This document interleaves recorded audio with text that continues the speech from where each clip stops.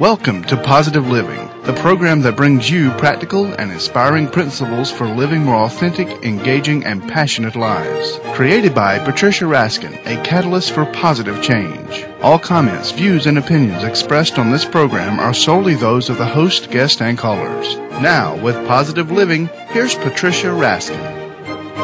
Well, good afternoon, everyone, if you're on the East Coast, and good morning, everyone, if you're on the West Coast. You are listening to Positive Living, and I'm Patricia Raskin.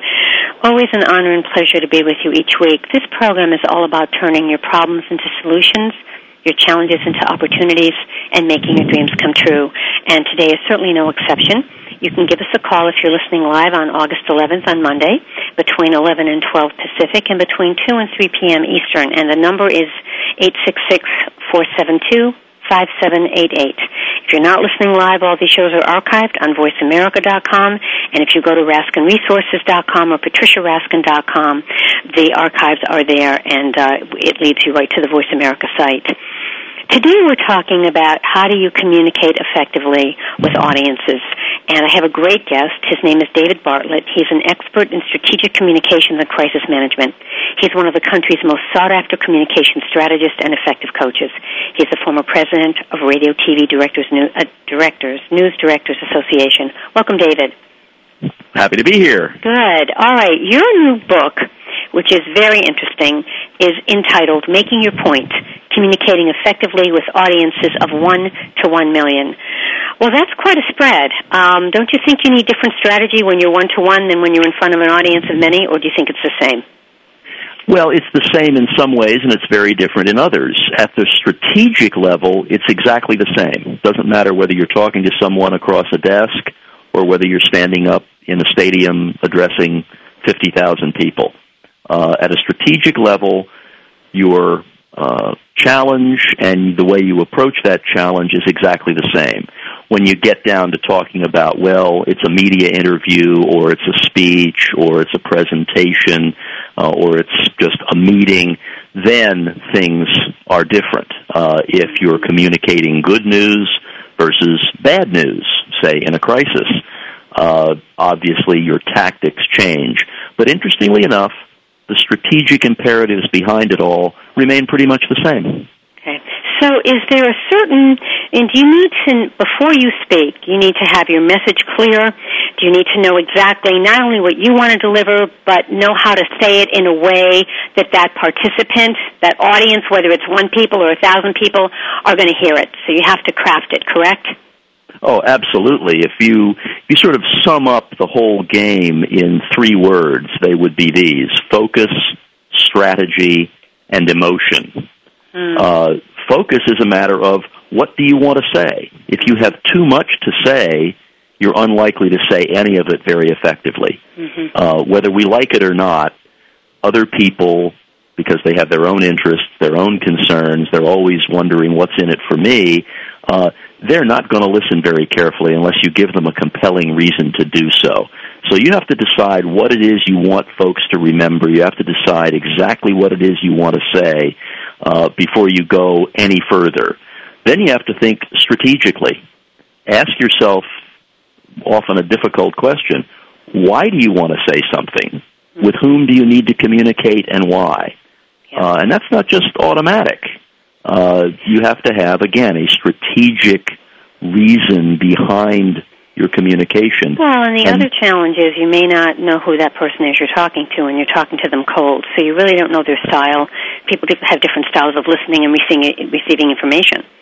Well, you better know who they are, or you're very likely, and more than that, you better know what makes them tick, or you're not going to be very successful in trying to communicate with them, and that's where the emotion part comes in. You have to understand, above all, how your audience feels. It's not about what they know or what you can teach them. It's about how they feel and how effective you are in getting in touch with those feelings.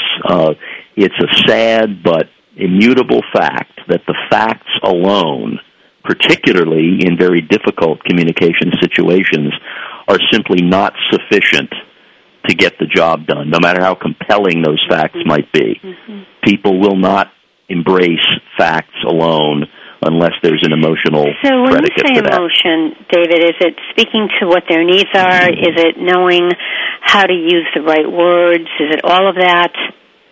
It's understanding what makes them happy, what makes them sad, what makes them angry, what expectations they may have.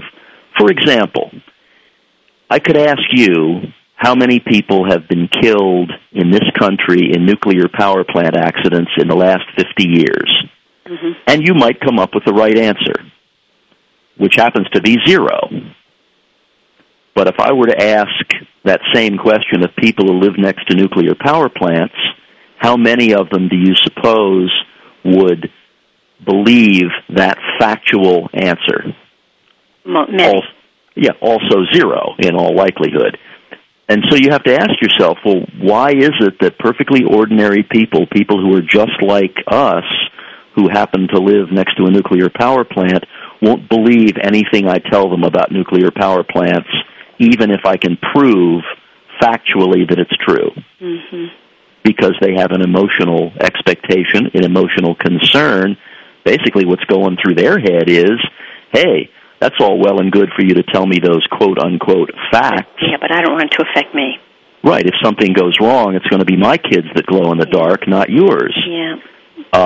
So right there, you have a classic example of risk communication and of the overwhelming importance, the overriding importance of emotion rather than fact. Before you can give somebody facts, you have to get their permission, their emotional permission, to even listen to you, much less believe what you say. Very interesting. And I imagine that would be even more so in writing, where you have to feel that person out or ask certain questions if you're doing your writing and your communications by email or by letter. Absolutely. It's there's no margin for error in writing. Right, if you don't have the visual component to exactly, you don't have the visual cue. If I'm looking at somebody and I say something, unless I'm really not paying attention, I can see how it's playing. I can see whether they're buying it or whether they're rejecting it, whether they're looking at me or whether they're tuning me out, and I can respond accordingly. I can change what I'm saying. I can adjust what I'm saying. A whole host of tricks that you can use, but you have to get the information first. When you're writing, basically, you've got one shot at it. So is it better, David, to meet with people in person? Oh, absolutely. And if for no other reason, then you can use nonverbal means of communication. When you stand up in front of a group to speak, 60% roughly of what they take away, of how they perceive what you're saying, is entirely visual. Only about 30% of it is verbal, in other words, how you sound, and only about 10% of it, roughly speaking, involves the actual content of what you say. They're much more likely to react to how you look, to whether you're a nice person, whether you seem to be a mean person, whether you're an attractive person.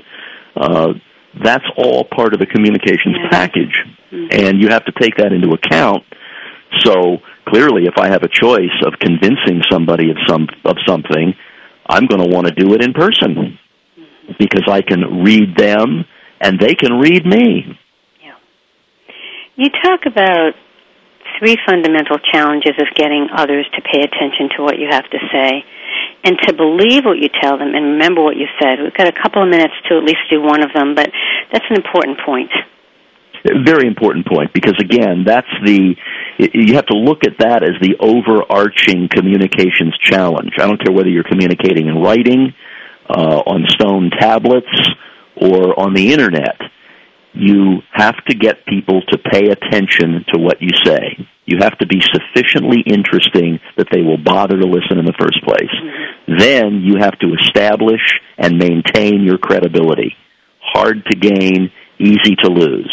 But they have to believe you, obviously. And then you have to make what you say memorable enough that they'll remember it long enough to do anything about it.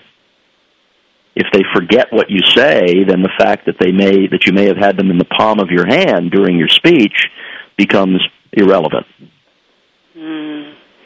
So it really has a lot. There's so many factors that go into this. And also your own self-confidence, correct? I mean, how you present it. If you're a little bit skittish or if you're feeling insecure that day, that's not going to help you. Not at all, because audiences can read it. And their reaction, whether they admit it verbally or consciously or not, is, gee, maybe he's got something to be nervous about. Hard to establish credibility when you look like you're scared of your own shadow. Yeah. What else do we need to know? What other challenge in terms of getting people to pay attention? Well, again, I want to go back to the emotional component because it's so easy to overlook. And in my practice with my clients, I deal with people who know what they're talking about. And they simply can't understand. It's impossible for them to get their heads around the notion that other people don't have the same reverence for the verifiable facts that they do. And so they try to translate what they say into simple terms, and it doesn't work, and they get annoyed. They try to be absolutely truthful, and it doesn't work, and they get annoyed. And what they're overlooking is the fact that emotion matters. Aristotle figured it out 2,300 years ago. If you're going to convince somebody of something, you have to get their emotional permission. You have to reach them through their guts and through their hearts before you ever have a chance of getting into their heads. And so that, again, would you agree, though, that one of the main components of making that happen is that you, as a deliverer of the information, have to be very passionate and a strong believer in what you're presenting? Absolutely. And more than that, there's a lot of people I work with who are passionate about what they say, sincerely passionate. You know, they say here in Washington, if you can fake sincerity, you've got it made. But the people I work with are genuinely passionate in almost every case.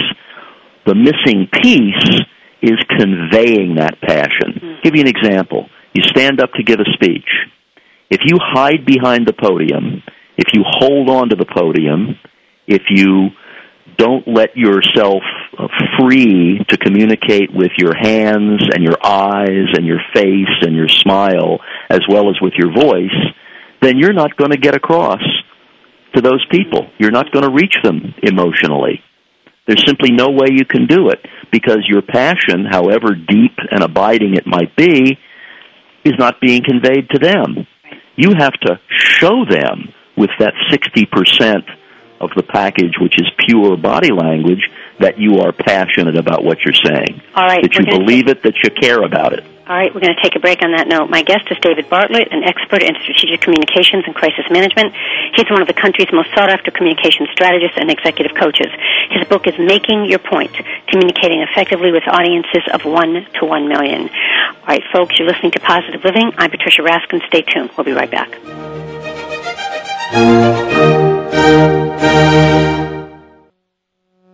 News, opinion. Can you hear me? Your voice counts. Call toll-free 1-866-472-5787. 1-866-472-5787. VoiceAmerica.com. Here's a show for baseball players, coaches, parents, and those who love the game. At least 90% of sports success, including baseball, requires mental strength in order to fully benefit from technical ability. And the higher the competition level, the more critical it becomes to possess mental muscle. Tune in every Tuesday at 4 p.m. Pacific Time to Championship Thinking, hosted by Jim Meyer, and brought to you by the National High School Baseball Coaches Association. Jim, sports psychology coach, trainer, and author of numerous articles and the workbook, Championship Thinking, Building Mental Muscle in Baseball, simplifies the mental game with easy-to-understand tools and tips. With his weekly guests, Jim draws from successes with professionals, college, high school, and youth teams, coaches, and players. Learn how to remain confident and focused at crunch time, when pressure, tension, and anxiety like to make an uninvited appearance. Tune in and tune up your mental and technical knowledge and skills with Championship Thinking every Tuesday at 4 p.m. Pacific Time, right here on America's Voice, Voice America. Hey, Dad. What? I can't get the ketchup bottle open. Here, let me try. Here you go. Thanks. You don't have to be a hero to be a hero. When you adopt a child from foster care, just being there makes all the difference. To learn more, call 1-888-200-4005. A public service announcement brought to you by Adopt U.S. Kids, the U.S. Department of Health and Human Services, and the Ad Council. Had an accident? The people you may encounter may be attorneys, doctors, and insurance agents. How do you protect yourself and your family? Tune into Meeting by Accident with attorney Tom Woodruff, an experienced trial attorney and former legislator. Attorney Woodruff and his expert guests assist and inform on what to do in a crisis, what steps to take, what to avoid, and most important, what you need to know to get through the process. Meeting by Accident broadcasts every Tuesday at 10 a.m. Pacific, 1 p.m. Eastern on the Voice America channel. Because being informed makes all the difference. Tune into Meeting by Accident with attorney Tom Woodruff. The Internet's #1 talk station. #1 talk station.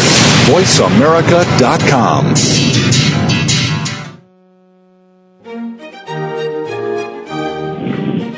Hi, everyone. We are back. You are listening to Positive Living, and I'm Patricia Raskin. And as I always say, this program is about turning your challenges into opportunities, your problems into solutions, and making your dreams come true. You can give us a call if you are here today live, which is August 11th on Monday between 2 and 3 p.m. Eastern and between 11 and noon Pacific. And if not, you can log on to voiceamerica.com for all of the archives of my show, or you can go on to RaskinResources.com or PatriciaRaskin.com, and there's a link there right to the Voice America archives. All these shows are archived on their site. We are talking today about how do you make your point, how do you communicate really effectively to an audience of 1 or to 1 million. My guest is David Bartlett. His book is Making Your Point, Communicating Effectively with Audiences of 1 to 1 million. David Bartlett is an expert in strategic communications and crisis management. He's one of the country's most sought-after communications strategists and executive coaches. He's a former president of the Radio TV News Directors Association. Welcome back, David. Thanks for having me. Thanks. Let's talk more about some challenges in terms of really getting people to pay attention to you. Now, you said what's very important here is the emotionality. You know, you have to capture their emotion. Any strategy on how to do that? Well, understanding. Some people call it good listening. Some people call it empathy. Call it what you will. It's a matter of stepping outside your moccasins long enough to walk a couple of miles in somebody else's. Now, that seems so obvious and so easy, really. It's not a hard thing to do for most people, but it's difficult or it's problematic because we don't think to do it. We don't take the time to say, gee, beyond the facts that I know and that I'm going to try to pound into the head of somebody else, what do they know? Or what don't they know? Or what do they care about? And what makes this complicated very often is that what somebody else feels is usually, at least in our terms, irrational. Give you an example. We all of us, worry about all the wrong things. For example, statistically, without any question, it is a verifiable fact that it is safer to fly around the world in an airplane than it is to drive to the airport to get on it. Now, that's not in question. That is statistically verifiable. And by the way, the percentages are orders of magnitude different. It's not even a close call. But how many people do you know who are less afraid of flying than they are of driving? Not very many. No. The reason is irrational emotion. We worry about things for the wrong reasons. We worry about all the wrong things. David, let me just interject. Don't you also think it's because we hear about the plane crashes that are 1 in a million, but that's what we hear about on the news? Well, of course, but the reason that the news covers the planes that go down and not the planes that land safely is because a fundamental definition of news is the unusual, the bizarre, the extreme, the sensational. Mm-hmm. Nobody does stories about all the cars that don't crack up. Nobody does stories about all the cats that don't get caught up in trees. Mm-hmm. We do stories about the cars and the car accidents, but people are still more afraid of flying.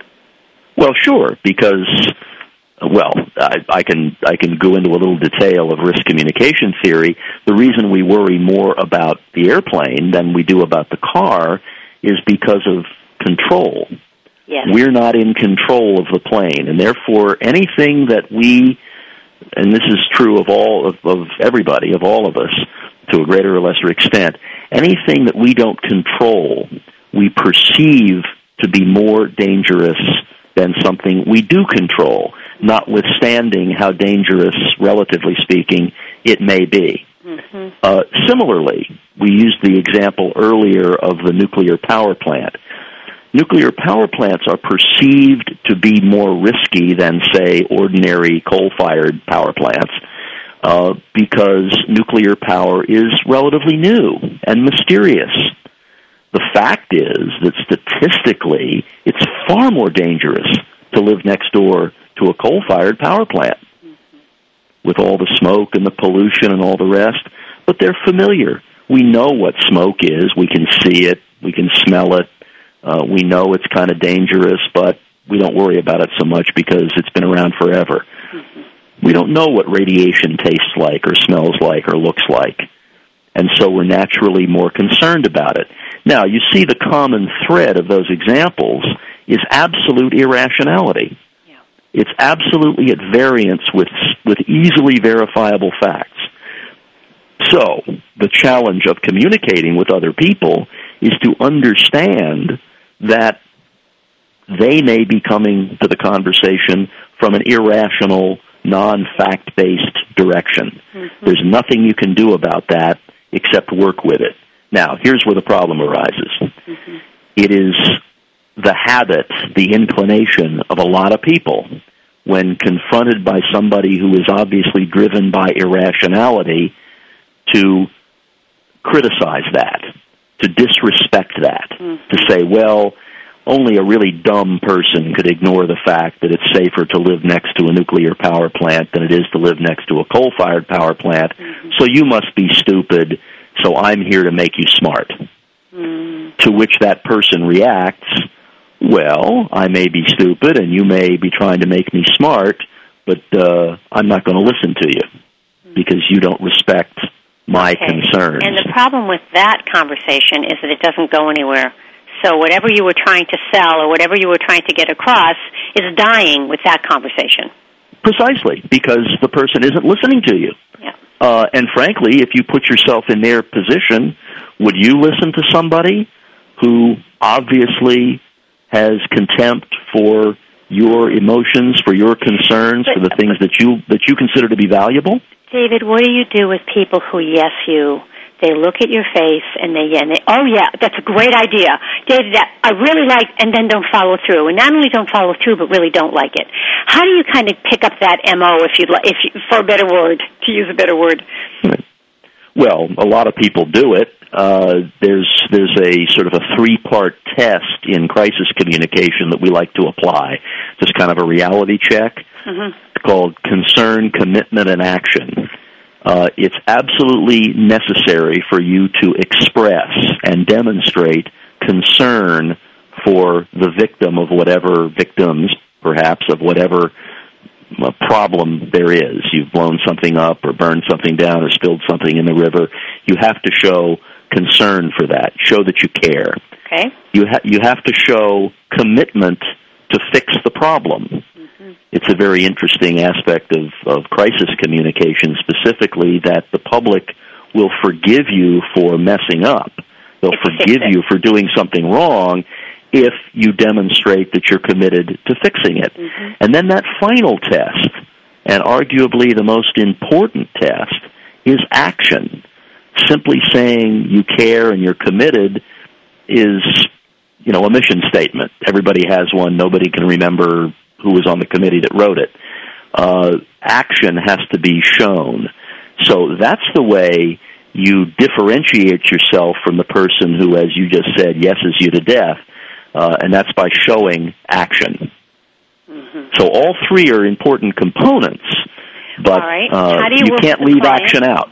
And how do you work with a client who says yes to action and doesn't follow through? It's happened 2 or 3 times. How do you effectively communicate with that client without them getting them angry so that you shut them down? Well, perhaps if we've gotten to that point, I haven't communicated very effectively with them, so I've already failed the test. I see. But a more fundamental answer to your question is, I guess, the same answer that a doctor or a lawyer would give you. I get paid to give advice. I pay great attention to giving the right advice. Mm-hmm. But at the end of the day, I can't force any of my clients to take my advice. Most do, some don't, but I get paid anyway. Mm-hmm. And that's just like a doctor, just like a lawyer. Yeah, that's what you have to say. Okay. All right. If people want to know more about what you're doing or get some help, do they go to your website? Tell us about that. Yes, the book has a website. It's www.making-your-point.com. Mm-hmm. And you can see more about the book. You can hear excerpts of the book. You can read a chapter and so forth. Okay. All right, and when we come back, we're going to talk more about using some technology, which, as you have written in your book, is really so helpful today. We didn't have this 10 years ago, blogs and podcasts and YouTube, and how we can promote our message and really enhance our profile. And you've done, obviously, some study of this to see how effective we are in using those technologies, correct? Oh, no question about it. It's become, well, around here we like to say that there's no such thing as the new media anymore. It's just the media and the old media. Blogs, social networking sites, podcasts, the list goes on, are the media of choice today.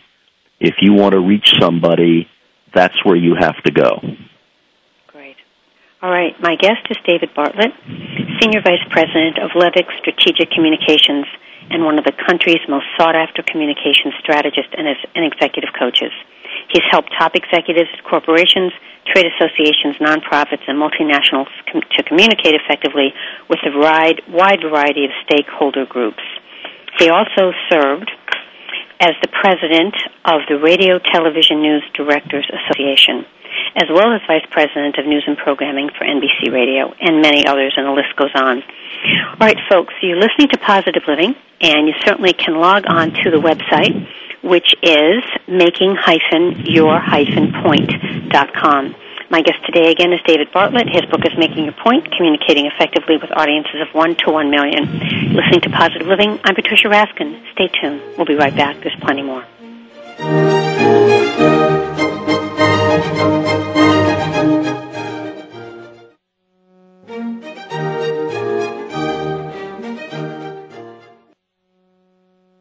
Ask the experts. Call toll-free right now, 1-866-472-5787. And ask our all-star team to answer your question. That's 1-866-472-5787.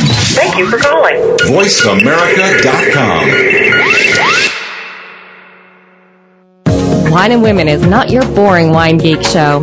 It is rather a fresh, fast-paced approach featuring interesting stories and entertaining segments about wine and wine-related topics through a warm and chatty format that will appeal especially to women, men optional. Hosted by wine connoisseurs and luxury lifestyle experts Julie Brosterman, Lisa Kring, Sharon Borston, and Jeanette Oku, Wine and Women takes listeners to Napa, Sonoma, and other wine regions worldwide to meet the best as well as the newest winemakers, to restaurants to meet top chefs and sommeliers, to wine-themed spas, wine country getaways, even into supermarket wine aisles where Women in Wine Angel swoops down and helps shoppers to get their wine picks and more. Women in Wine broadcasts each Thursday at 2 p.m. Pacific, 5 p.m. Eastern on the Voice America channel. Women in Wine, enjoying life one sip at a time. I can take care of myself. I can make a peanut butter sandwich. I can brush my teeth and I can give myself a bath. I can walk home alone from school. I can pick dinner from the trash behind the deli. I can watch the baby for the whole weekend. I can keep a baseball bat by my bed just in case there's trouble. Don't worry about me. I can take care of myself. If you're in jail, who'll be there to take care of your family? Something to think about before committing a gun crime. Gun crimes hit home. This message brought to you by Project Safe Neighborhoods and the Ad Council. Looking for a good time? We've got a show that will give you a wild ride. This show will make you feel good, and it's not even bad for you. You need your time to let loose. It's time for a feel-good party. Pull up to the computer, mix yourself a drink, and turn up the speakers. Happy Hour is here. Every Tuesday at 5 p.m. Pacific, 8 p.m. Eastern. It's called the biggest radio show in the world. Hosted by international personality and pundit, Michael DeMarco. You don't know what's coming next. The biggest radio show in the world on Voice America. VoiceAmerica.com.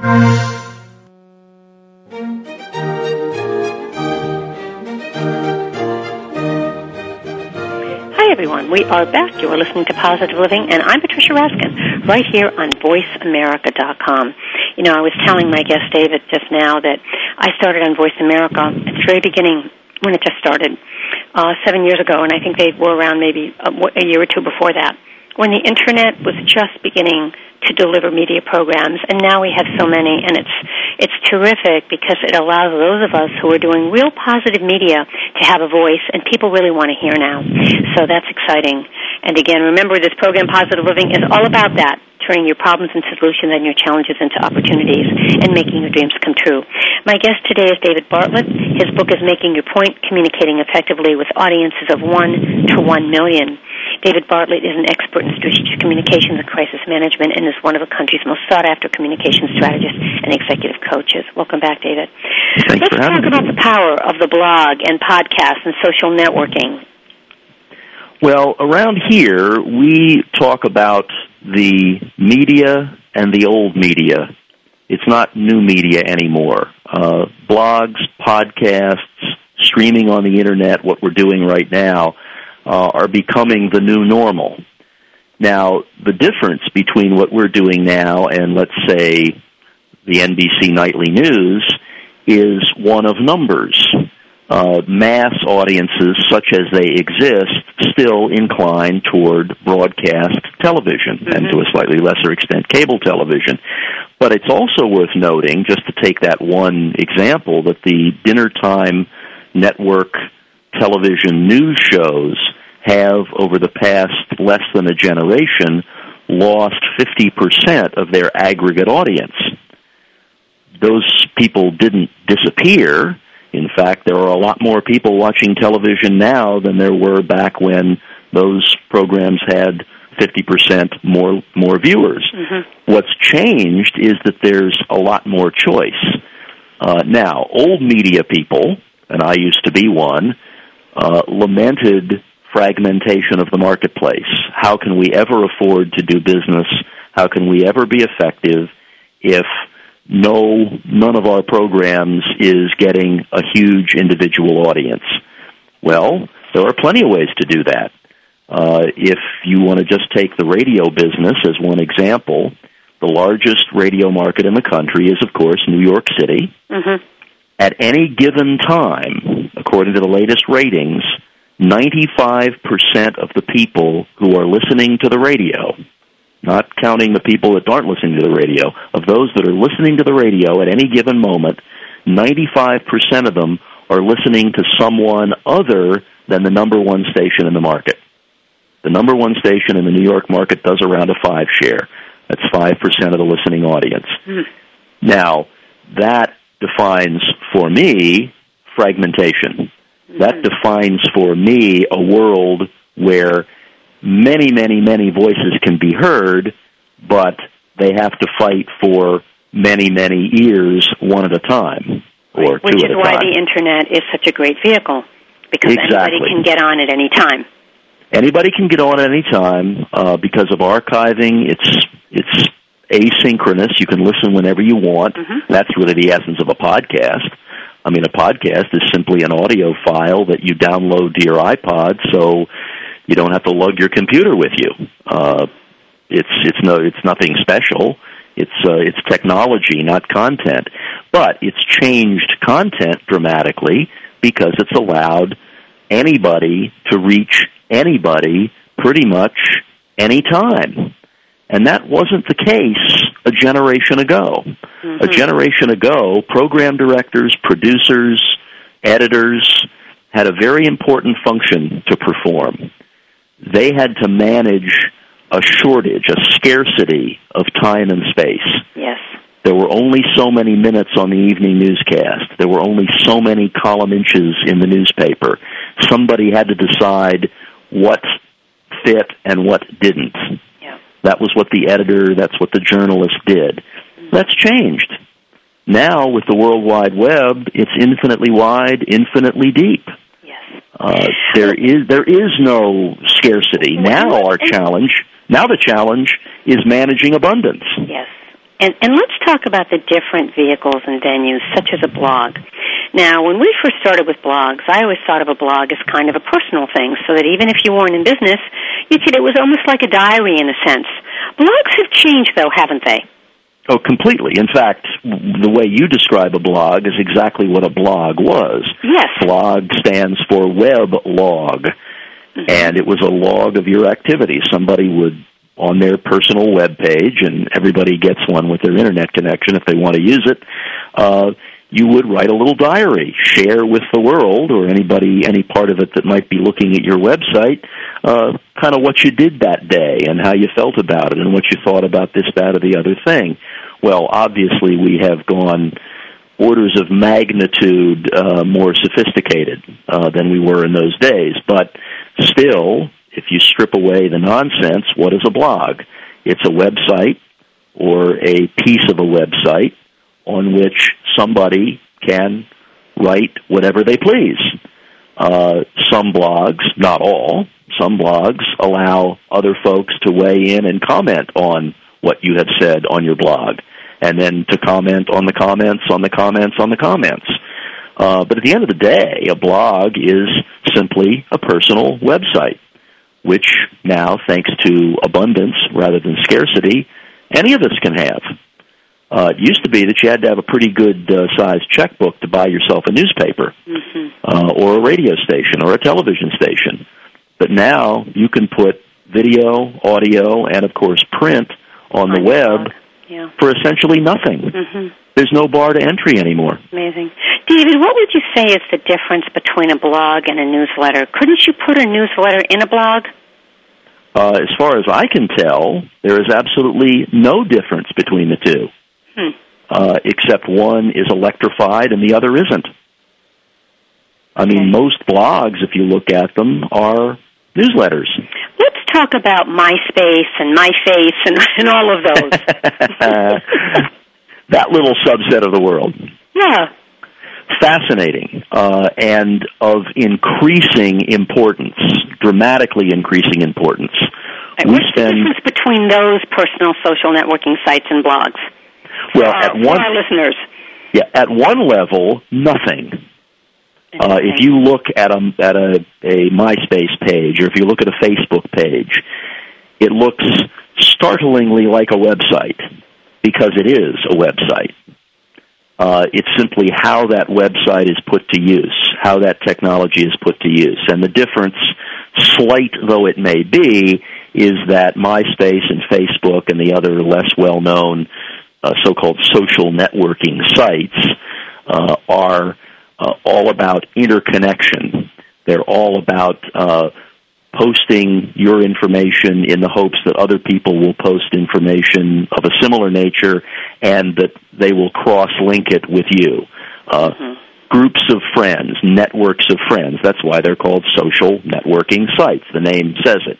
A website per se is obviously a little bit different than that. A blog per se is a little bit different than that. Some blogs don't even have a two-way function. It's simply there for anybody to read, like you'd post it on a bulletin board or put it on a billboard, and you're not inviting comments. You don't take comments. Social networking is the quintessence of two-way. It's the essence of networking. Yeah. And that's really the difference. David, what would you say, if you look globally, what's the global implication in terms of the way we're living? I mean, what does this all say? Does this all say we're getting closer because we can write, we're becoming better writers, that the world is getting smaller, that we need to... I mean, what's the implication here socially? Well, I wish it were an indication that we're better writers. It's clearly not. But we'll set that aside for the moment. That's my little complaint about the world. It is definitely it, meaning networking in general, the web specifically, the Internet in the most broad sense, basically broadband interconnection to be generic, is definitely making the world a smaller place.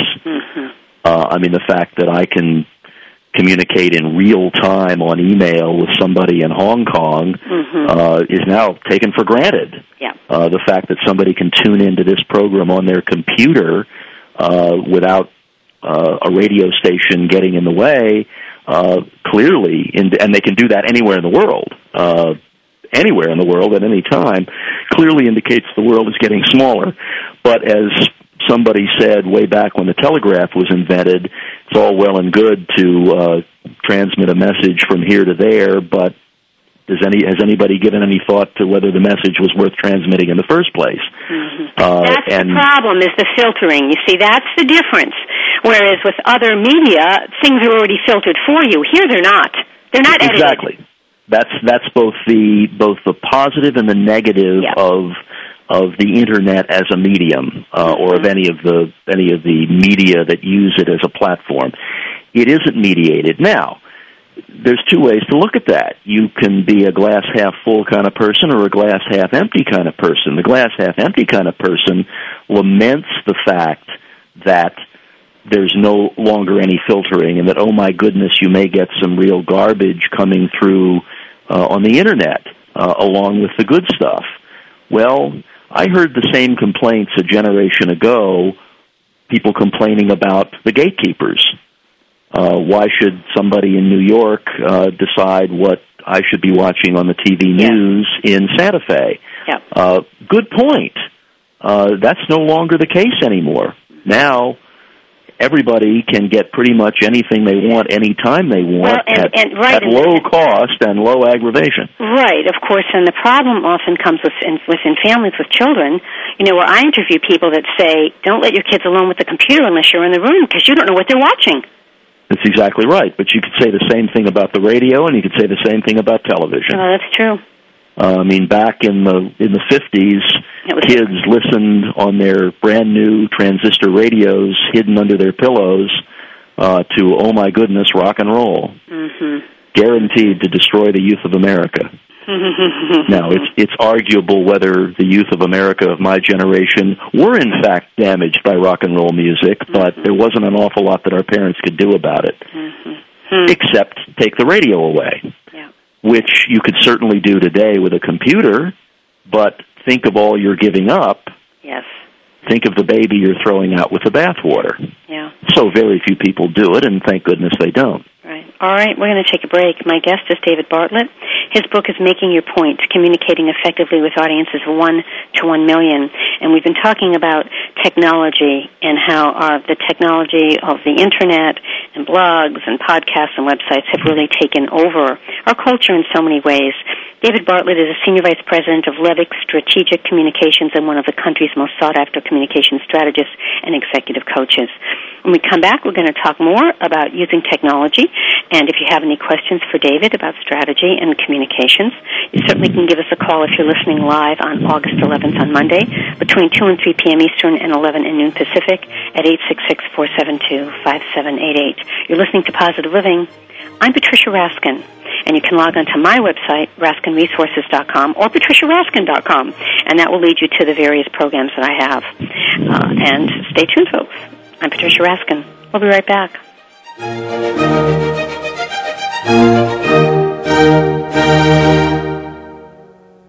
Talk. That's all we do is talk. Yeah! If you'd like to talk, call us toll-free right now at 1-866-472-5787. 1-866-472-5787. That's it. That's it. VoiceAmerica.com. If you want to put the pep back in your step, Chad Lafferty's has just what you're looking for. Dance is life. Life is dance. It's only about dance. It's about moving through life with style, gaining awareness of the never-ending, ever-flowing movement that accompanies all of life's activities. Dance is life. Life is dance. Broadcast every Saturday morning at 9 a.m. Pacific, 12 p.m. Eastern on the Voice America Radio Network. Be sure to tune in and tap into the limitless healing that dance can provide. Can't stop now. Dad, can I ask you something? Sure. There's this girl I kind of like. Say no more. You just have to impress her. Okay, but how? Just, I don't know, pick up a lot of heavy things around her. Like what? You know, desks, chairs, people. Grunt if you have to. Grunt? Yeah, be like, oh! There you go. You don't have to be perfect to be a perfect parent. When you adopt a child from foster care, just being there makes all the difference. To learn more, call 1-888-200-4005. A public service announcement brought to you by Adopt U.S. Kids, the U.S. Department of Health and Human Services, and the Ad Council. The Internet's #1 talk station. #1 talk station. VoiceAmerica.com.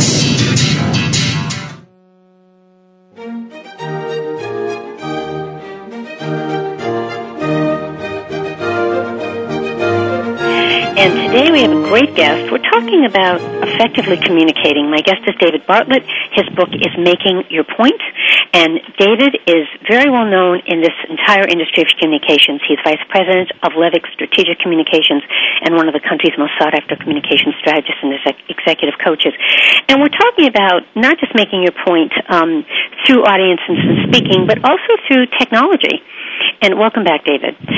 Let's talk a little more about what would be your advice to people in general, you know, who need to communicate. They're either in business, they're in marketing. Of course, we all need to communicate.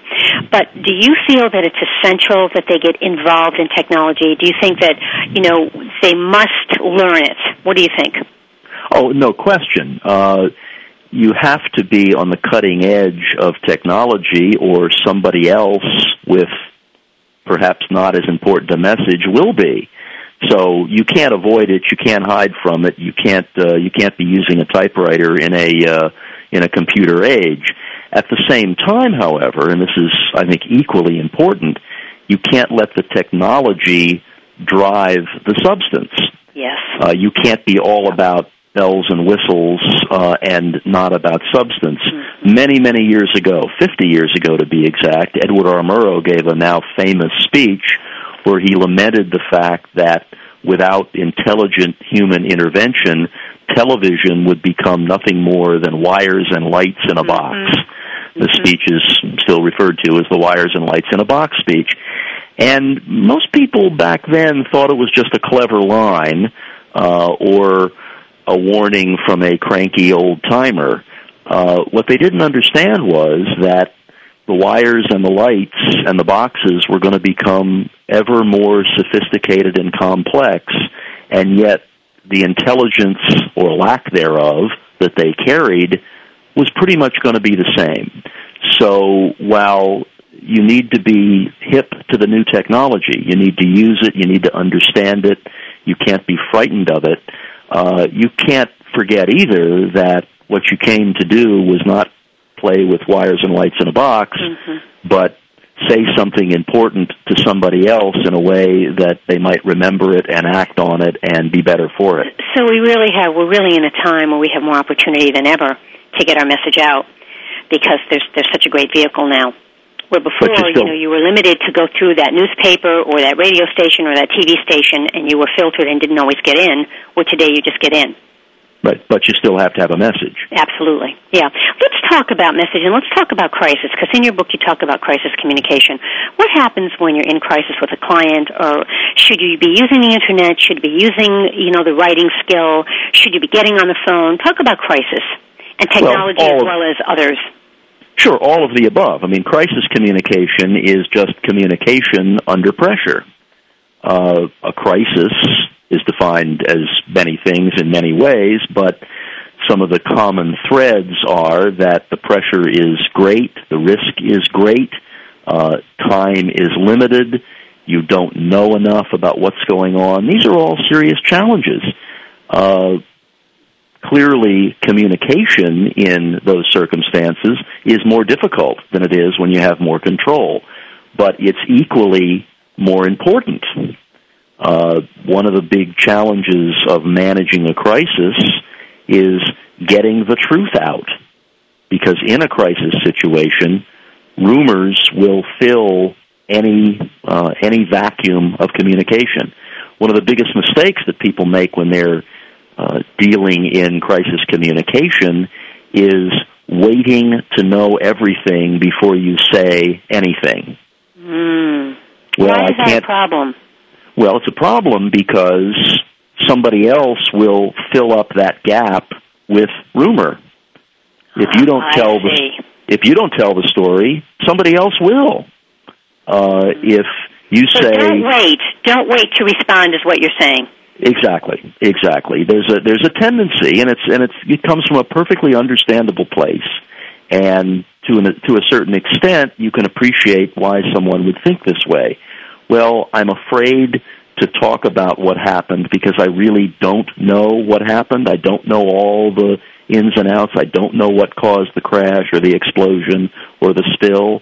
Therefore, I'm not going to say anything until I can be absolutely sure that I can give the complete story. Well, that sounds like a perfectly reasonable approach to take, doesn't it?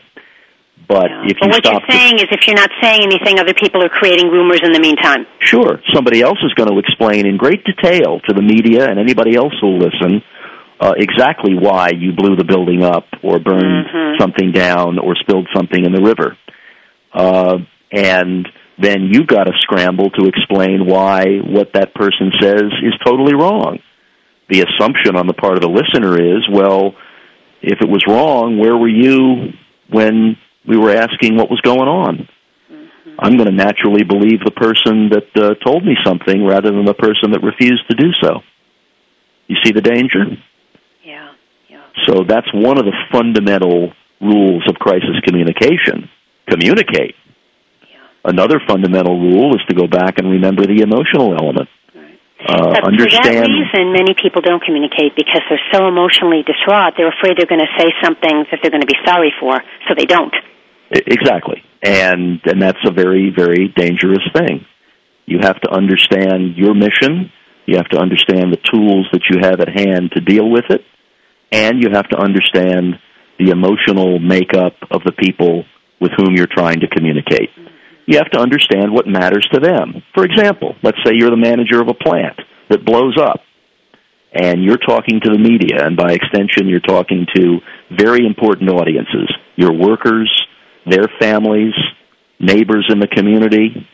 Your strategic objective is not really to tell those people what happened and what's going on. That's the tactic. Your strategic objective is to reassure those people that they're not going to die. But it's too easy for a lot of people because they know that there's no deadly danger. They can't imagine why anybody else would be worried about it, so they spend their time communicating the facts and explaining to people factually why they have nothing to worry about. And then they wonder why those people go away more afraid than they arrived.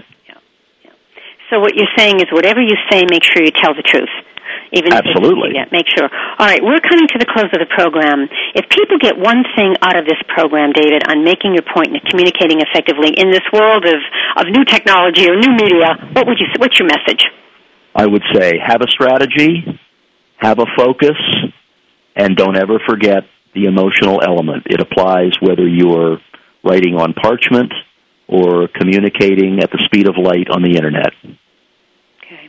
Meaning the emotional element of the person receiving the communication, as well as your emotional feelings. True? All of the above. It's the fundamental, often overlooked element of all communication, and always has been. Way before television, way before newspapers, way before the Internet, people were still communicating with one another. sometimes successfully, sometimes not so successfully. The successful ones understood that they had to first communicate at an emotional level before they could possibly communicate at a rational level. All right. Thank you so much for being on the program, David. Stay on the line. Thank you. David Bartlett, author of Making Your Point, Communicating Effectively with Audiences of 1 to 1 Million. You can log on to making-your-point.com. You've been listening to Positive Living. I'm Patricia Raskin. Take a look at my revised website, patriciaraskin.com or raskinresources.com. It will take you right to the Voice America shows, or you can log on to voiceamerica.com. All of my shows are archived on my site. I'd love to hear from you, Patricia at raskinresources.com. As I always say when I close this program, stay healthy, stay happy, get the support you need, and know you can make your dreams come true. Until next time, I'm Patricia Raskin for Positive Living. Have a great Monday and a great week.